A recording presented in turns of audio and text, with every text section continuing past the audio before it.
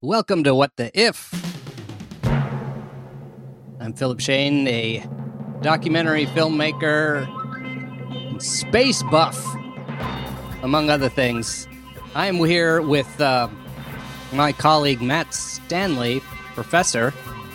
And space denizen. A denizen of space, which means you live in space. I live in space, as we all do, right? That's very hard to avoid. You know, that's interesting. And I'm going to jump right in. We have a super cool guest on today. Blake Lewin. Am I pronouncing your last name right? You did it perfectly. You're just Blake to me. That's right. No, there's a family rift over whether it's Lewin or Lewin. So if you're West Coast, it's Lewin, and East Coast, it's Lewin. So East Coast. So I take it either way. That's funny. Although Lewin is, I could see that's very West Coast because like they want to be, it's got a showmanship thing. Lewin. Blake is also a denizen of space, but unlike the rest of us, Blake is actually published. Now Matt is published many times but in over. a different sort of way. In a different audience. Blake has published works in space, and even both in interstellar space and on planetary bodies. And I'm going to back our way into the story a little bit. But our what the if this week, based on Blake's unbelievable life experiences to space and back. What the if we wanted to send a record of ourselves, a time capsule, if you will, into space? What would we do? A time capsule of our current day. And the reason I ask that is because, Blake, tell us about what was your introduction to being published in space? So being published in space. So the first one, I wish I actually was published in space. This one, I was, to your point, I produced the first terrestrial version of this record. So I was at Warner New Media, and it was the heady days of CD-ROM, and all sorts of things were happening, and we were talking about interactive and I forget, a guy named Dan Brown, he was another producer there, and he said, we really should do the Voyager Interstellar record. And I was like, that's a great idea. And for those who don't remember, the Voyager Interstellar record was literally a record. It was pressed. There was no DVDs. There were no CDs at the time. So it was, I think, 76, 77. And it contained 15 pictures, 28 pieces of music. Greetings. I'm going to take one step back. So the Voyager was, for those who really don't remember, a satellite that we sent and explored the outer planets, and it went on something called the Grand Tour. That's right.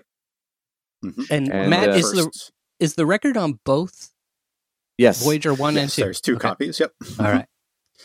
So there's two copies, and it was Carl Sagan fostered the idea. It was this idea that, these things are going out into space. They'll live way longer than we will, and maybe even well past our solar system. Yeah. And so he wanted to leave this message in a bottle for future generations of space travelers from Earth, or, who knows, alien races that are out there exploring. But it's a huge needle in a haystack to mix my metaphors there. But and needle, there really is a needle. Yeah, there really is a needle, right? Yeah. So the idea was they produced this. They got the rights for all these materials to put into space, but they never got the rights to release it. So the Earth was not getting to see the pictures that were sent to represent us or the music. So in 1992, I started the project, and we created a CD-ROM. So the music was on the CD portion of a CD-ROM, and then the pictures were stored on the ROM portion. Right. And your experience, you were record producer? So I was an interactive CD-ROM producer, and my actual title was director of licensing. So my core ability was to get in there and license little bits of content that we were putting on CD-ROMs. Director of Interstellar Licensing. That's right. So, man, I miss the days of interactive CD-ROMs. Those were so exciting. You remember how epic they were? Yeah. They were. They absolutely were. And Philip, this is where we cross over, because it was during that time that I played Myst, and that's a whole nother story. But I was at Warner New Media at the time, and I was producing the Voyager Interstellar records. So that's right. Yeah, and I know Blake from. I'm also making a documentary about the classic video game Myst, which came out on CD-ROMs, and a whole nother amazing story. Wait for the movie. Yes, but, right. Yeah, that was the cutting edge thing at the moment. So Blake, we'll come back. Yeah, just speaking of documentaries, there's a great documentary called The Farthest that does the whole story of the Voyager Interstellar record. So if your listeners are interested, I would highly recommend. It's really a good documentary, and they cover a lot about the record itself that was attached. So that was my introduction to Carl Sagan, and a guy who became a really good friend, John Lomberg, who was also on the team, and he helped me with the licensing. And during that time, after we released it, and I guess I'll share my record release party. So when we created this first terrestrial release of the Voyager Interstellar record, one of the funny things on it was one of the pieces of music was Chuck Berry, Johnny Be Good, and I think there's a skit on Saturday Night Live. I think it was Chevy Chase that did it, and that our first response back from aliens was send more Chuck Berry. So that's great. So it became quite a cultural phenomenon. Yeah. So if we were going to make something today, it's interesting. I should ask. We've had a guest on a number of times who worked on the New Horizons mission that went to Pluto and beyond. I'm not sure if there was something on there. I feel actually like each time, no. Okay, so now you're bringing up a really interesting point. So my buddy John Lomberg has actually recently been talking to NASA to try and get them. There's an onboard computer on the New Horizons. Right. There was nothing sent out on the New Horizons. Okay. But John had this idea that what if we could upload names and information into the amazing the long-term memory of the spaceship, so that it would. So you're bringing up a very relevant point that and it's still being discussed right now. Do they want to upload this stuff? And he's got a whole project going on, which is another conversation. But that's fantastic. Well, all right. So that would be, so if we wanted to send something out today, now one of the first things we'd want to think about would be format, right? We've got a lot of different media formats out there. Now, one of the reasons that the Voyager record is a record is because it would be easy to reverse engineer. That is, if you're an alien, you can look at the simple instructions they've got on there and you can try to figure it out. I feel like that would not be the case for an MP3, right? That would be much harder to give the instructions for that, right? Not only that, if they did do it, they'd be like, boy, the audio quality. These humans must have terrible hearing orifices because the audio quality is and terrible. We're assuming that the aliens hear in our very narrow range of hearing, right? Yep. So I mean, there's all sorts of things that go into when you start to consider what you send. All right, so there's the content of what represents our planet in an authentic but positive light, right?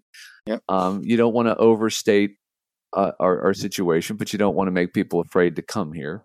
So there's that. Maybe you do. Maybe you do. I mean, Stephen Hawking said, scare them off. Stephen Hawking said we shouldn't have. He was serious. I think he said we shouldn't have sent that out there because it was a bad idea. It just like a calling card. It's buffet here. Buffet. The best meat. Don't put any pictures that look delicious on there. That's right. The best meat in the western arm of the Milky Way. Yeah. Oh God. So there's the content, and then there's there's the technology, Matt, like you were talking about. It's what how do you convey it?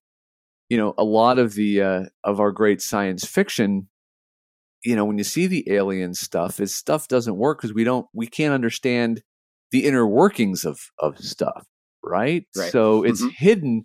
The technology and digital technology is a great example of that. It's hidden unless you really know what you're looking for. And then the third part is the aliens themselves. It's, do they view at the light spectrum that we do, or the audio? Do they hear audio? Would an alien race even be able to comprehend what it is that we've sent? Because their senses are different. Sure, we send a CD-ROM that's designed for use with an infrared laser, but the particular civilization that picks it up never figured out that there was an infrared part of the spectrum, so they don't have any receptors. So as far as they can tell, it's just this blob of plastic. Right? They wouldn't even might not even bother looking for anything. Yeah, it's a frisbee. That's so nice of the humans to send us a frisbee. And not only that, they don't have they would have to install Windows. And which is essentially impossible. Right? Talk about a licensing nightmare. That would be. Then they need service pack, and they got to wait 20 light years to get the service pack. So, well, and I should say, with the way we do media these days, I suspect we would have an ad before the video. A pre-roll before every single single clip, right? Before the sound of the waterfall and before the sound of the wind blowing through the trees, they have to watch a Geico ad. This is worth you just like, I need yet another editing project on my plate, but this has to be done. This has to be done. A new version of the Voyager thing on YouTube with pre-roll before every, and it's the same ad, right? It's like the most annoying 30-second ad, and it's the same one every time. You would think they know this, right? I mean, it's not that expensive to make a couple different versions of the ad, but it's the same one over and over again, over and over. Yep. Madness, stupid humans. Great. Yeah. So to continue, that might cause them to invade us. By the way, that's they right. might just be so just enraged. To destroy us, and we've all felt the urge to go destroy the YouTube servers, right? Yeah. Right. And it'll probably be one of those ads that was made now during this very special time where everything is important. We're all heroes. And it has this horrible, sad music behind it that is the same song every single time it plays. And the aliens will go mad. We'll put these people out. We destroyed a burgeoning civilization. You mentioned, Blake, that as far as the Voyager record, that they included the instructions and even some of the material needed to build a record player. Right. So this is a fun little factoid here. So the pictures had to be encoded in a way that would work on a record, right? So what they did is they broke the signal down, a video signal down. And if everybody remembers, again, this is cathode ray technology we're talking about here, where you've got the left, right, up, down in the scan lines, right? So they had to break the picture down into basically the X and the Y information of how that picture gets recreated from an analog audio signal. So I think left was X and right was Y or something like that. And it came with a little stylus. So at least you got the needle for it. But then you had to not only rebuild a record player, but then you also had to figure out that this other stuff, the pictures were different than the audio. Yeah, and then the first picture they gave you was just a circle. And a line circle, and that was then to make sure you had calibrated your decoding of the audio. So you knew you had your XY right. Yeah, that's right. But so first of all, a needle. People, all the cool kids have record players now. Again, right, because things are coming out on LP. But I remember a time where you would go out and you would buy needles, and if you were an audiophile, as I aspired to be, I remember a store that was, I think it was literally called Just Needles, and it was all, but there were all these different kinds, and the needle is the thing that. So I'm curious to find out what kind. You don't happen to know? Oh yeah, no, I don't. That's a really good question. Yeah. I assume it was the highest fidelity. I am sure. Yeah, I have a vague memory of them having to wrangle with manufacturers to find a needle that could do what they needed it to do. Oh, plus it probably had to survive space. Yeah, survive I'd space. Have to look it up. Yeah. So anyhow, now, did the record come with what my favorite tool for listening to records was? The little velvet brush that brushes the dust, takes the dust. Nah, I don't think so. Static free. I think, it was a. But anyhow, to continue the thought, so the terrestrial version we released through Warner New Media, and actually there was a Kickstarter a year or two ago where they've actually redone the vinyl, and so the Voyager Interstellar record exists now as vinyl, and it's great. But that was just a couple years ago, and so what you worked on, it wasn't vinyl.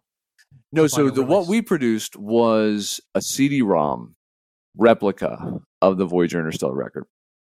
Because they just didn't think, like at that time, nobody wanted records, probably. Well, not only did they not want records, but there's no way you could see the pictures. So the CD-ROM was tech that they would have used, and that's what led to the Mars project, right? So Lou Friedman and Lou Friedman was the director of the Planetary Society, and John Lomberg came to me at Warner New Media and said, "Hey, this was great, the terrestrial version, but we want to do something new and fresh, put it on Mars, and then have Warner release it, and then all the royalties for the Mars disc would go to the Planetary Society to help fund their different things." So it was kind of a fundraising thing for the Planetary Society, and also a neat tribute to Carl Sagan for his work on the Voyager Interstellar record. So the disc itself, this was more of a library of stuff. So again, thinking about what's the use case? So the use case is we're going to send this aboard a probe that's going to land on Mars.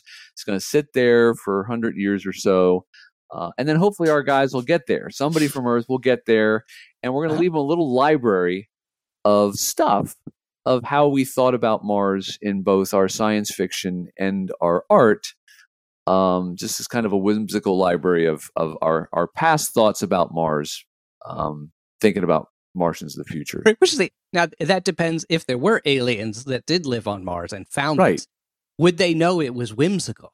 Yes, or antagonistic?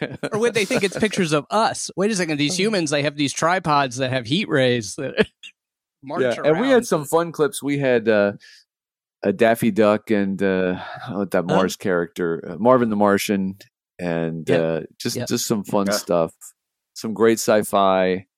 And the neat thing about this, and this was one thing I thought was cool about the Mars project, was this idea that science fiction, that science fiction writers and artists and scientists have this dance, right? And you can think back. I mean, I'm sure it goes further back than Jules Verne, but he's the one I think of as like, he took the nascent science of the day, right, and turned it into these amazing stories about what we could do with that science.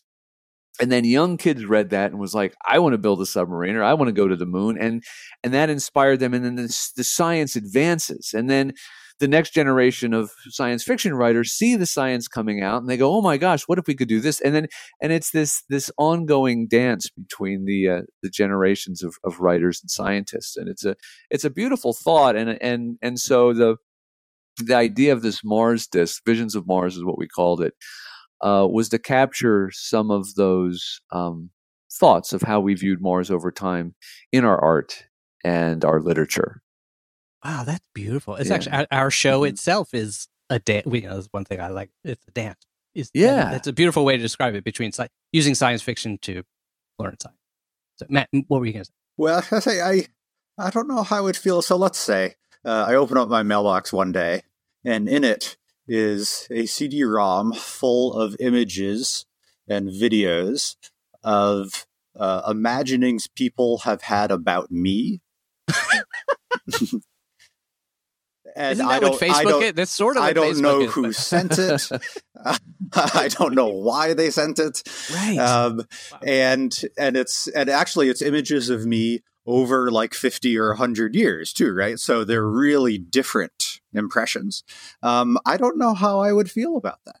But most likely they'd be so different that you wouldn't even recognize it. That's probably right. Actually, I wouldn't even realize it was supposed to be me, right? Although you would see your planet. Actually, no, you would. It would be my apartment, right? So it would be all this stuff would take place in my apartment, and then there would be, the version of me with heat rays and the version of me with Daffy Duck. Right. Yeah. Well, and then we also had the audio portion. We had the radio broadcast Orson Welles' War of the Worlds. Oh, wow. Cool. So there's an antagonistic piece of media to be receiving.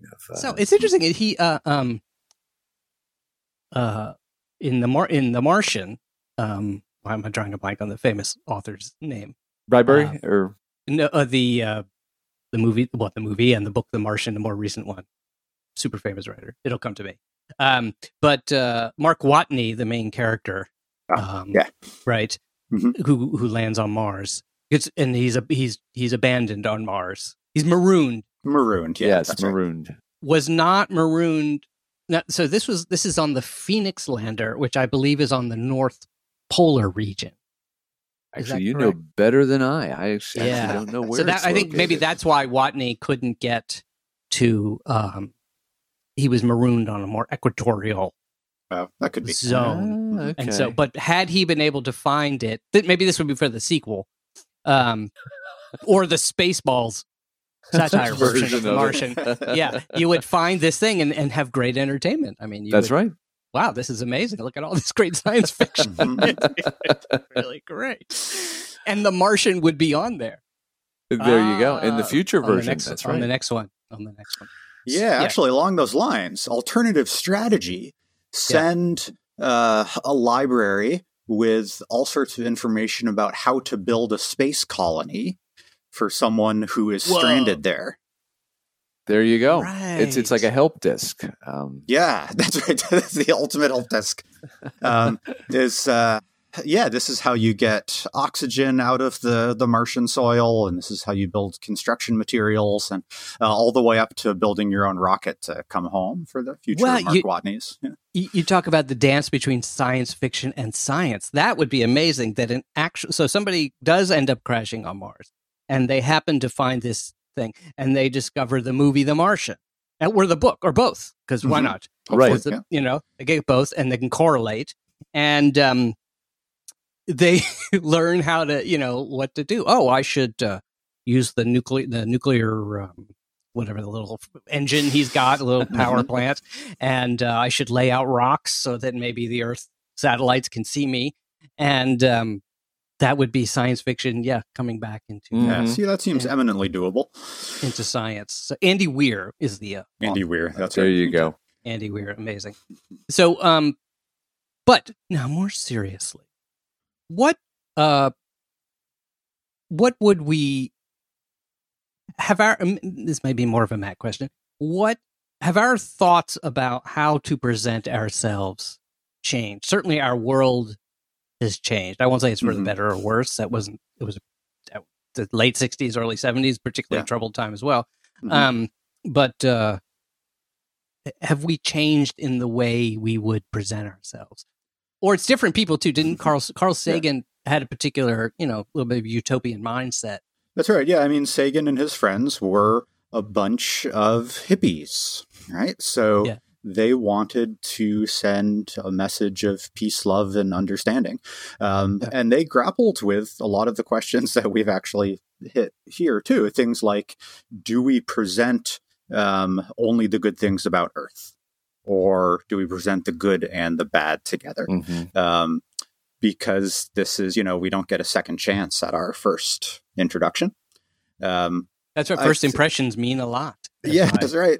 And I think actually, weirdly, one of the I think that the big difference is these days is now we've had a couple of decades of practice with social media at presenting ourselves in images and in a small number of images and text. Now, in one sense, that means we're really good at it.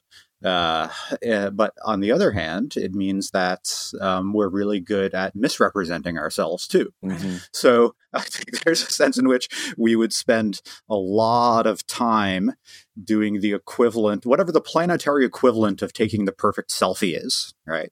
You take the picture, right. It's not quite right. Take the picture, it's not quite right. But we would just be doing that times 8 billion.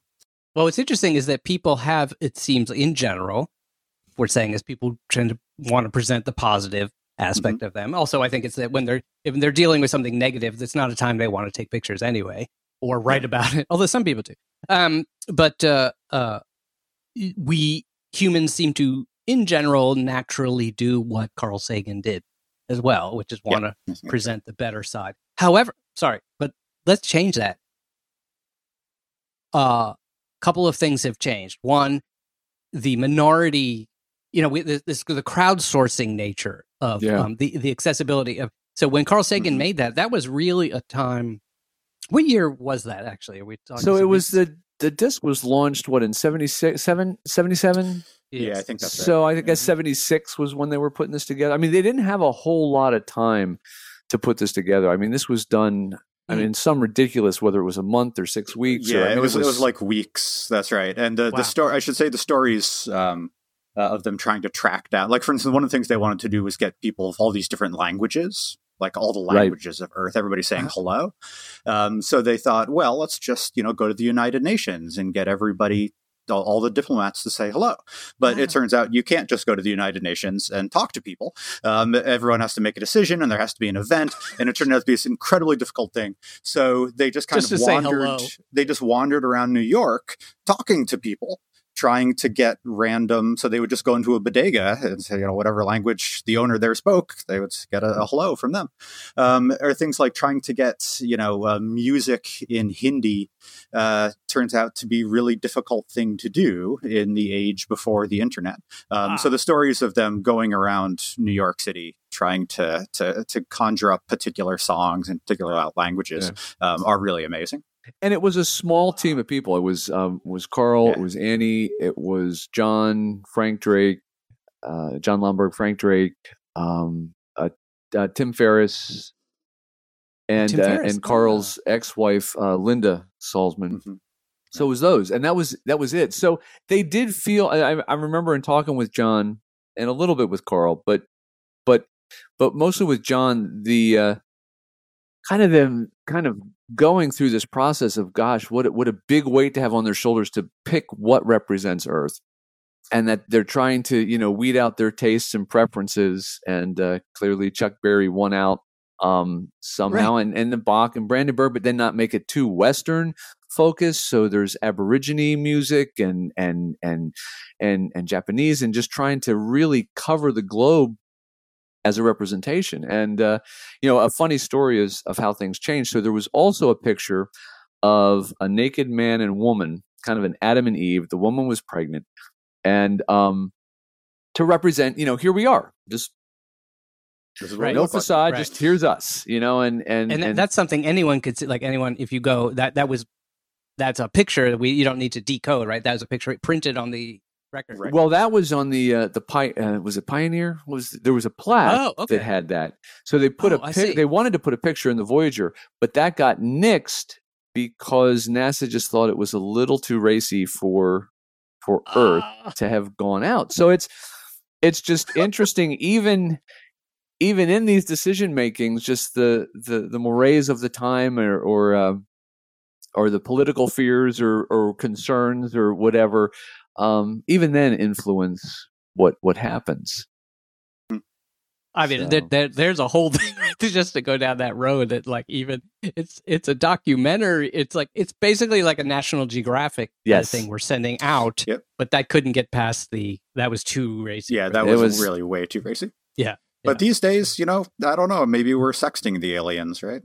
Well, okay, so here's what it comes down to. I think that the entire internet, here's what we really would want to do is and people have talked about this, I think, you'd basically want to send the entire, you may not want to, but certainly if you were non-judgmental, you would say, you know what, let's just send the whole internet, because like everything's there. I mean, all the stuff that they had to do, it's incredible. Like you were mentioning, had to go walk in the street to get these different languages. Just send the whole internet.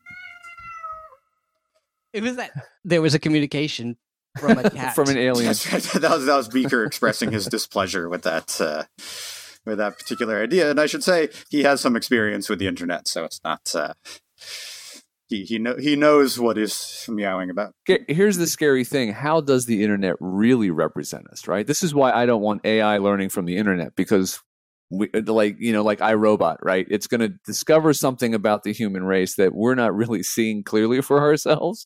And it might lead to our, the robots and the AI destroying us completely or enslaving us to protect us from ourselves. The aliens might have seen the sort of, as you called it, Matt, the sort of a little bit more hippie, utopian vision of Earth, and said, well, these people are a bunch of suckers. I mean, they're nothing. There's just going to be no problem. They don't even have guns. We've got a couple planets out in the outback out here that we've got for sale for them. Right. Or they might see it like Gauguin saw Tahiti or something. Yes, it's like, wow, this looks like this is paradise. Mm-hmm. So they're going to come here expecting paradise. And boy, are they going to be mad then,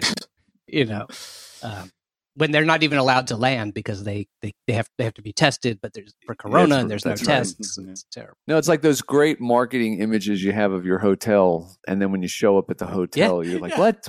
How is this? Wait a minute. How is this what I got? So all the more reason to send the whole internet, because then they could basically see reviews of Earth, and they aren't all going to say mostly harmless, as it says in the Hitchhiker's Guide. Then you've got the whole problem of recreating the internet, and how much storage space is that, and how you're going to get that out into space. Yeah, that's a lot of bandwidth. Yeah. So you've got to distill it. You still have to distill it, right? Because nobody's. Well, Google essentially does collect the entire internet in some form. So in fact, if you put an antenna on top of one of Google's server farms or something, and you just send that out. So here's the thing. Now, one thing Carl Sagan pointed out, and especially beautifully so in his novel Contact, which was later made into a movie as well with Jodie Foster, which involves Frank Drake, in a way, Frank Drake from SETI and Contact, all about that. That's right. And he shows that it doesn't matter what you want to send. Actually, this was quite a beautiful comment, in a way, on himself, maybe, that when he went to make his own artifact that would go out into space to be the first impression to meet aliens, he chose all these beautiful things. And yet, in Contact, what he illustrated was that, in fact, television has been broadcasting images of us. Yeah. And he has this fun, this is a spoiler alert. Spoiler alert. This is so very mild spoiler alert. But that the first television transmission that he imagines the aliens picking up is Hitler at the 1936 Olympics. Mm-hmm. Is that right? Jesse. And so the first image that comes back to Earth is that broadcast. So, yeah, all of a sudden, the first thing the scientists at SETI, they're like, wait a second, why is Hitler being broadcast to us by aliens? That's a bad sign. And then they figure out, no, that was the first thing to go out. So you were mentioning about digital technology, Blake, how one of the big changes is that we are no longer broadcasting. Well, considering the aliens are going to, the aliens are going to notice our television signals are sent up to satellites, and then down from satellites are sent by fiber optic cable across the bottom of the ocean. Right, we've got a lot less kind of random electronic crud getting sent out into the universe, which is probably to the best, as you say. Right, there's fewer accidental Hitler advertisements being sent out. And yet the aliens are probably frustrated because they've been waiting for that next episode of Leave It to Beaver. There's a great episode of Futurama about that, where the aliens had been watching I think it was the equivalent of Ally McBeal, and they never got the last episode or something, so they were going to come destroy Earth until they could get it. Well, actually, you really make a good point, Phil. I never thought about that, but it's that the Earth would become more quiet, as we transition to full digital distribution, right? That's right. And in fact, it might be that the aliens see that sudden. They probably think we died, and having watched all the television, they're like, "Well, makes sense." Yeah, there's no surprise that they killed themselves. They laughed themselves to death. Or they just became those fat people locked in chairs watching television, like on WALL-E. But seriously now, I'm my biggest distraction here this morning. I had a lot of coffee.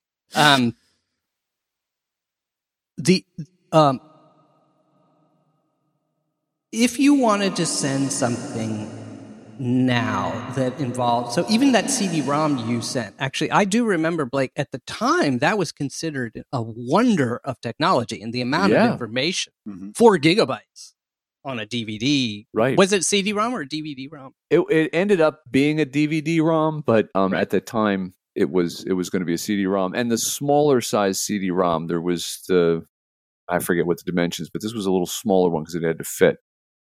A mini disc? Was it? A mini disc, yeah. Really? That's what it was supposed to be. I think the one that's on Mars right now, I'm actually looking at it. Maybe it is a mini disc too. What I love is not only is it obsolete, but it's one of the first ones to go obsolete. Yeah, right?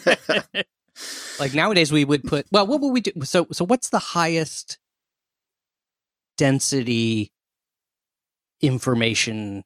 Well, I guess Blu-ray right now, right? Is that right? Interesting. I think so. I mean, there's probably something coming out after that, but that's the one that comes to mind right now. Even more than like a solid state drive or something. Yeah, I guess, you'd be worried the electromagnetic. This was part of the conversations on New Horizons, right? Is like, well, how long could that really last if we beamed data to store in the solid state storage? But it's going to go into interstellar space. There's very little electromagnetic. That's the whole point. The heliosphere is that part of the end of the sun's reign over the solar system, right? It's as far as it's the end of the solar wind, right? The sun and the magnetic effect of the sun has waned now to next to nothing, and any magnetic waves that are coming in from something else because you've gone past the sun's reach. So maybe it would last. And I think that was part of the conversation when I was having that with John Lomberg on this. And he also thought, because of what a small team put together Voyager, he was really considering crowdsourcing this New Horizons thing. It's why put it in the hands of a few academics or industry professionals. Why not just let the world figure out how to represent ourselves? And that's an interesting, project in and of itself. How would we represent ourselves, and what's the view? I mean, even if we never sent it, it would be interesting to do as a sociological or anthropological study, right? It's like, how do we see ourselves as a collective? Yeah, that's all these time capsule projects are always interesting in that way. Now, if we're the big question for John then would be, he's going to beam out the signal to the satellite, so some of it will get captured by the satellite and stored on it, but otherwise it'll just keep going. Like, isn't that sending the message as well? Like, the information is in the ether, is it not? Yeah, it's a good question. I mean, yes, technically that is correct. I don't know how weak the signal gets, how strong it is, how directed it is. I mean, it's amazing that we can even communicate with this thing that's far out into space. Yeah. So, what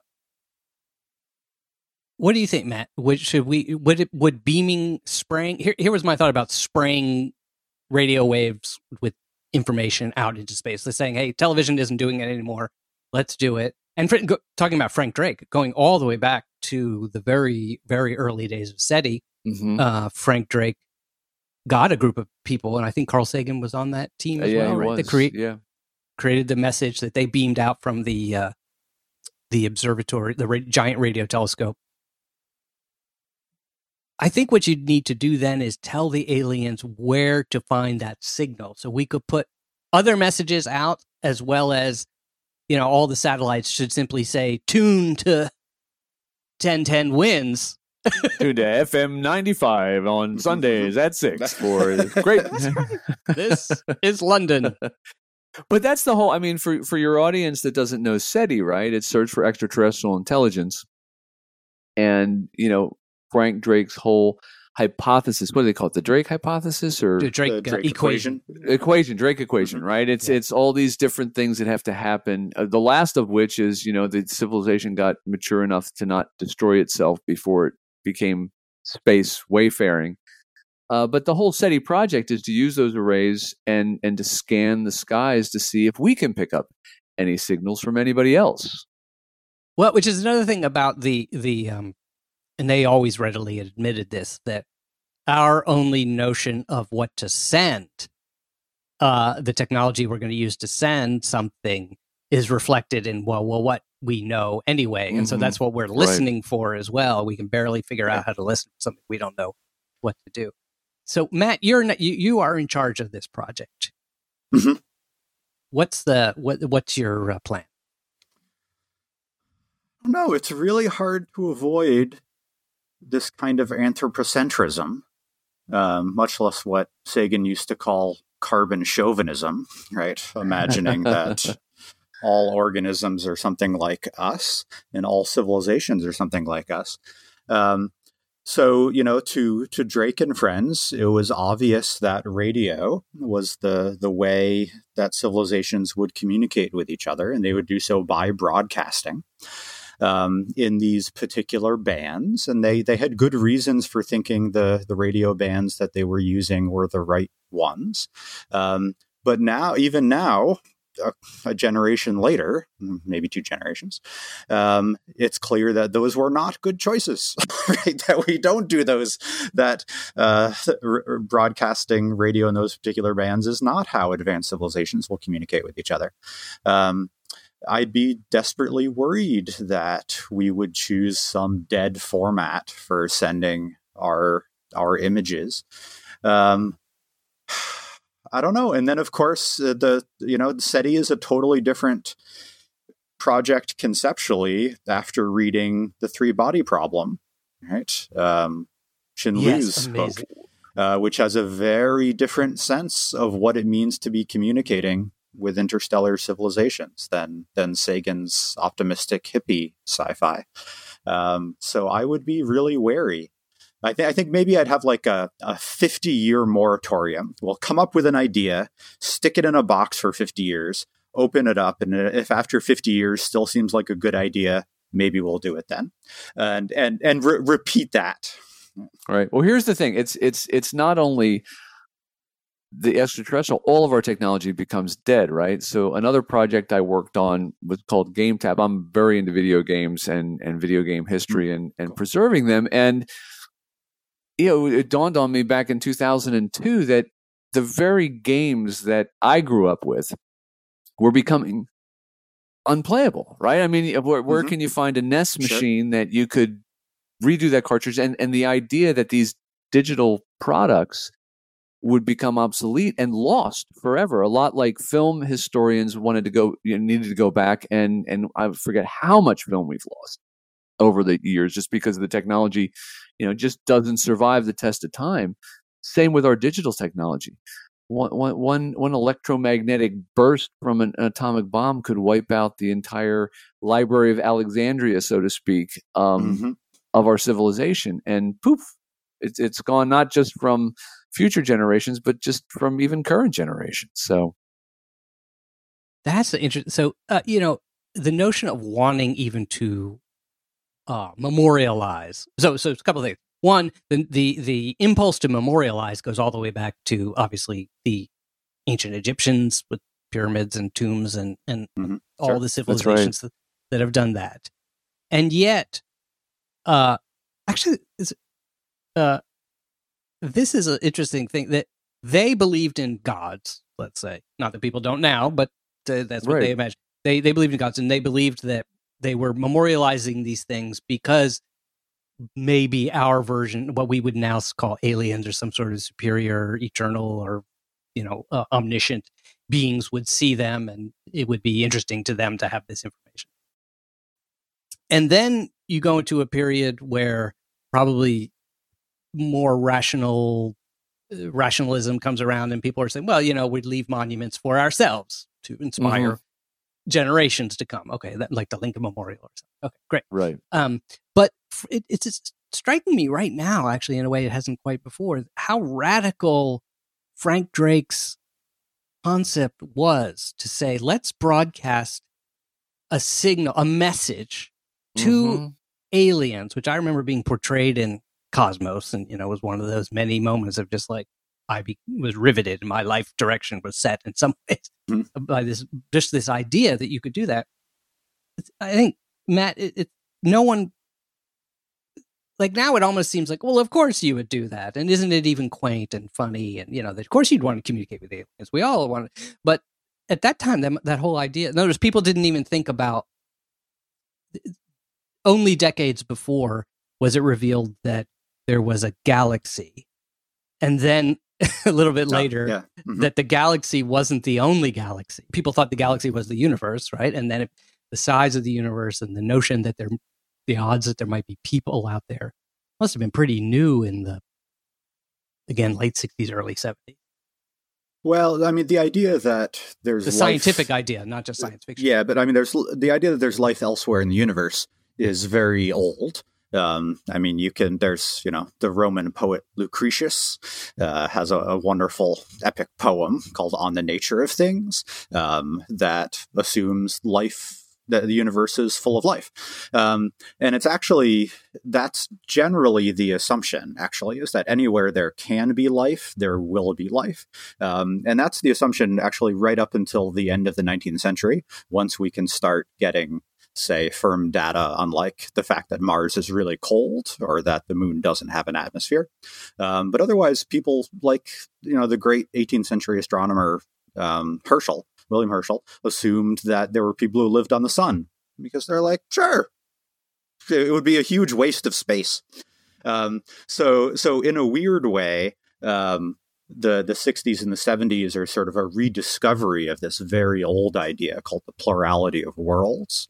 So the first half of the 20th century is actually this odd time in human history when it seemed like maybe we were actually alone in the universe. Wow, that is really interesting. So last thought, I feel to kick the time capsule thing fully, to extrapolate it as far as, much further anyway, let's just say. I won't say as far as we can go. My mind is quite limited in its imagination. But I would think, actually, it's funny that, like, okay, so there was all this discussion about should we have a very crude, two-dimensional line drawing of the images of what humans look like with all the problems involved. It's interesting. It sounds like some of the discussion was about should they be dressed or not, and not so much, although I'm sure Carl Sagan and those guys thought about this, what race should they be, or how many people should we show, and all that kind of stuff. But we could put shouldn't we just be putting biological material on there? Oh, and doesn't that, I wasn't even thinking about panspermia, or the idea that we may be, descended from some biology that landed on Earth. But boy, if you did that and you included, I don't know, if you had to include information about how to make a CRISPR machine or some kind of DNA, and basically DNA, isn't that the most incredible information you could know about life on Earth? That's really incredible thought, Philip. I mean, it's why did we choose our media, our form of expression? It's like, this is not a pipe. It's the art of representative art. It isn't us. Whereas the DNA is actually us. Yeah. That's data, and it's really us, like a big giant seed bank going out to the universe. And again, the panspermia thing. Yeah, then the question becomes, whose DNA do you send? Mm-hmm. And that could get messy fast. I should say, generally, the current rule about space exploration is that you do not send any valuable life into space. That is, spacecraft are sterilized very thoroughly before they're sent out to prevent contamination. That, of course, because we are humans, has gone by the wayside because we screwed up. We accidentally put a whole bunch of water bears, those little critters on the surface of the moon, tardigrades, right? Yes. They weren't supposed to go to the moon, but they're there now. So it probably seems inevitable. And, with the way the privatization of space is going, I wouldn't be surprised if Elon Musk just, puts his next child on a spacecraft, Superman style, and blasts them out into space. He said that was just a mannequin in his sports car. But it was actually... It could have been, who knows what was inside there. It was actually some poorly paid employee who lost a lottery. Somebody got coronavirus. Well, get him out of here. That's quarantine. So, wow, yeah. And the tardigrade is just, wasn't that, I think, Israel? But tardigrades being the most hardy creatures that we know of, right? Right. That's right. Yep. Mm-hmm. Yeah. Essentially indestructible. Yeah. I think that didn't they even discover that with all the sterilization that there were still, germs or something on the Surveyor lander that one of the later Apollo missions landed right next to one of the Surveyor satellites landers that we sent before human landings, and I believe they went up to it and found that something had survived. So funny talking about this now, living in this time of like incredible focus on sanitation, sterilization, quarantine. Like we are living in our own sort of mess. Yeah, that's right. No planetary protection. But based on the way a certain percentage of people in the world are treating this thing with like not wearing masks, I think you're right that we are bound to just. But it is a very idealistic thing that we're going to be so pristine about things. I mean, right. It's so easy to break that rule, and which makes me think that DNA, or the equivalent of DNA, is everywhere in the universe. Because the other thing about the odds of people being out there is that if you think, even if it's as the Drake equation said, here's all the things. There's all these different factors, okay, and if you can get through all of these, and there's still a certain number, even if it's a very, very, very small percentage. There's so many potential worlds that the number of civilizations, no matter how rare it is, still turns out to be vast. That's the SETI argument, right? Right. And so they're sending out, I'm sure that some of them are trying radio, some of them are trying most of them are trying things we don't even understand, but some of them are sending out life, either intentionally or not. Yeah. Maybe quasars or somebody's sending us a signal that we don't even know, right? I mean, it's we just haven't figured it out yet. What are these bright beacons sending these pulses? What natural phenomenon is going on here? Meanwhile, the aliens back there are like, look, we couldn't do, this is... Hello? This is the brightest thing. How can you not get our message? You ever heard of Morse code? Come on, people. It's so obvious. Matt, do you think, would you contribute your DNA? Well, it's a question for all of us. I'll poll the group and then we'll wrap it up. Would you send your DNA into space? No, I am not a fine example of the human genome. You don't want all of my cruddy.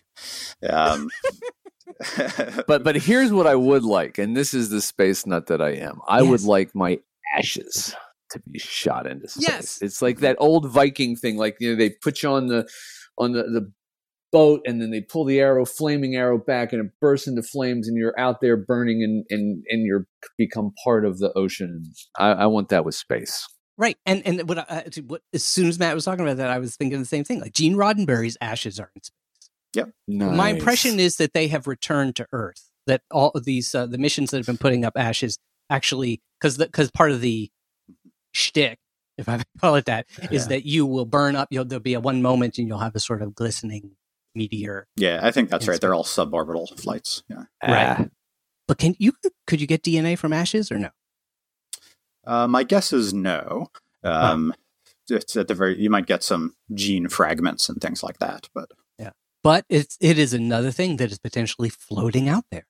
I mean, if we are here, one thing we can say is if we are sending our ashes into space, if we thought that was a cool thing, using the Drake equation, we can be sure that there are untold trillions, billions, quadrillions, Google zillions of other civilizations also thinking that's a cool thing. And so space is littered with burnt life, cremated remains. Yes, I think that seems entirely plausible. That must mean there must be more Chuck Berry out there somewhere. Yo, thank you for, oh my God. I was like, this is such a terrible way to end. That's beautiful.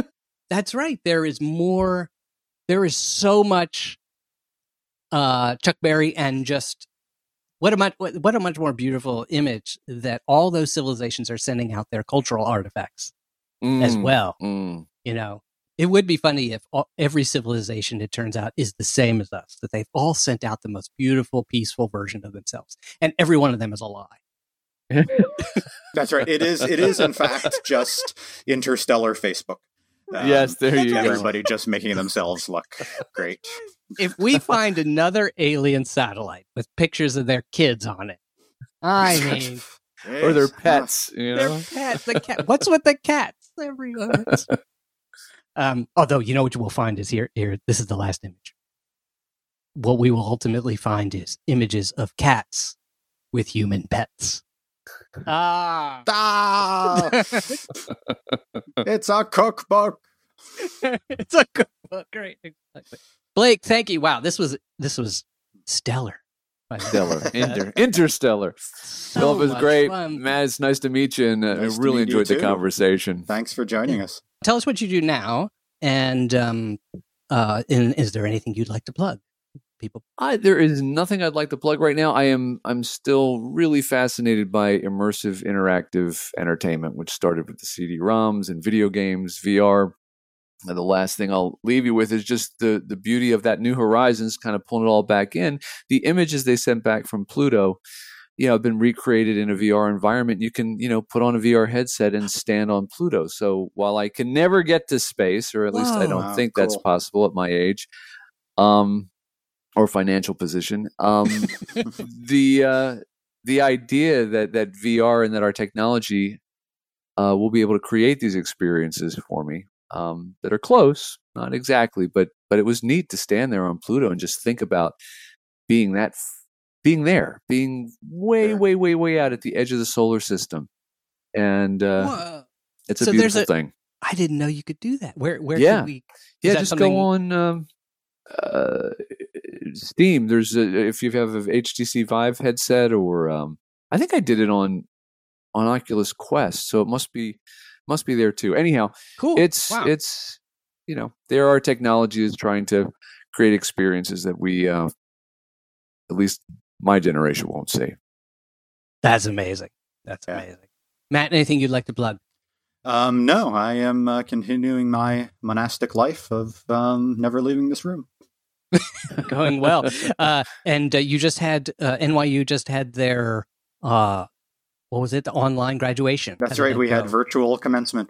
And it was not as nice as the real thing, but I'm glad we got to do something. But your robe probably didn't get messy. As messy. Actually, the cats attacked me. So the tassels. It was the tassels. It was the tassels. So it did in fact get messy. Yeah. Well, for all of you, thank you for listening. If you've been here before, you know how we end. We have a special ritual. Before I get to that, if you could email us, I in particular am very curious about how everybody's doing out there. We've got a lot of fans. We've been in touch with a lot of you around the world. Mm-hmm. You can email us at feedback@whattheif.com, and please do so. We really want to know. We respond pretty quickly. Mm-hmm. Feedback@whattheif.com. Any questions about today's episode, or just thoughts you're having, random things? What would you send into space? Here's a good question. Email us. Yeah. What would you send into space? Feedback@whattheif.com. And also, if you could leave us a review, or even quicker, a rating, click some stars.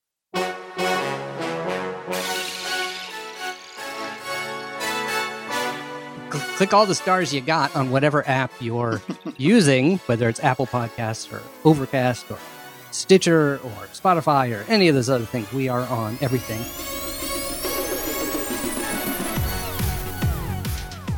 And go to our website, whattheif.com, where you can find all our other episodes and our unbelievable staff.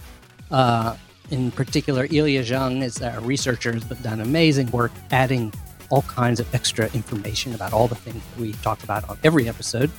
A lot of fun stuff there. And also just a quick shout out to Howard Zhang and Kyle Crichton, who are also helped us put together with the show. Couldn't do it without you. And we couldn't do it without you, listeners. So join us as we finish. Now, Blake, I'm not sure if you know, we have a special ritual in which we end. And everyone out there who knows is warming up their vocal cords right now. And they're standing up and they're stretching, they're getting their diaphragms ready. What we do is, that sounds really weird. I'll leave it. Don't Google that. If you know, you know. Anyway, we end by imagining what the if might be for next week. And there are so many of them, we don't know. There could be as many as there are interstellar messages our way. And so, Matt, how does that make us feel when we imagine these ifs? We are consumed by the existential terror of the number of ifs. And we are forced to shout into the void. Blake, thank you for joining us. Here we go. Shout it so that they can hear us on Alpha Centauri. Please, here we go. What the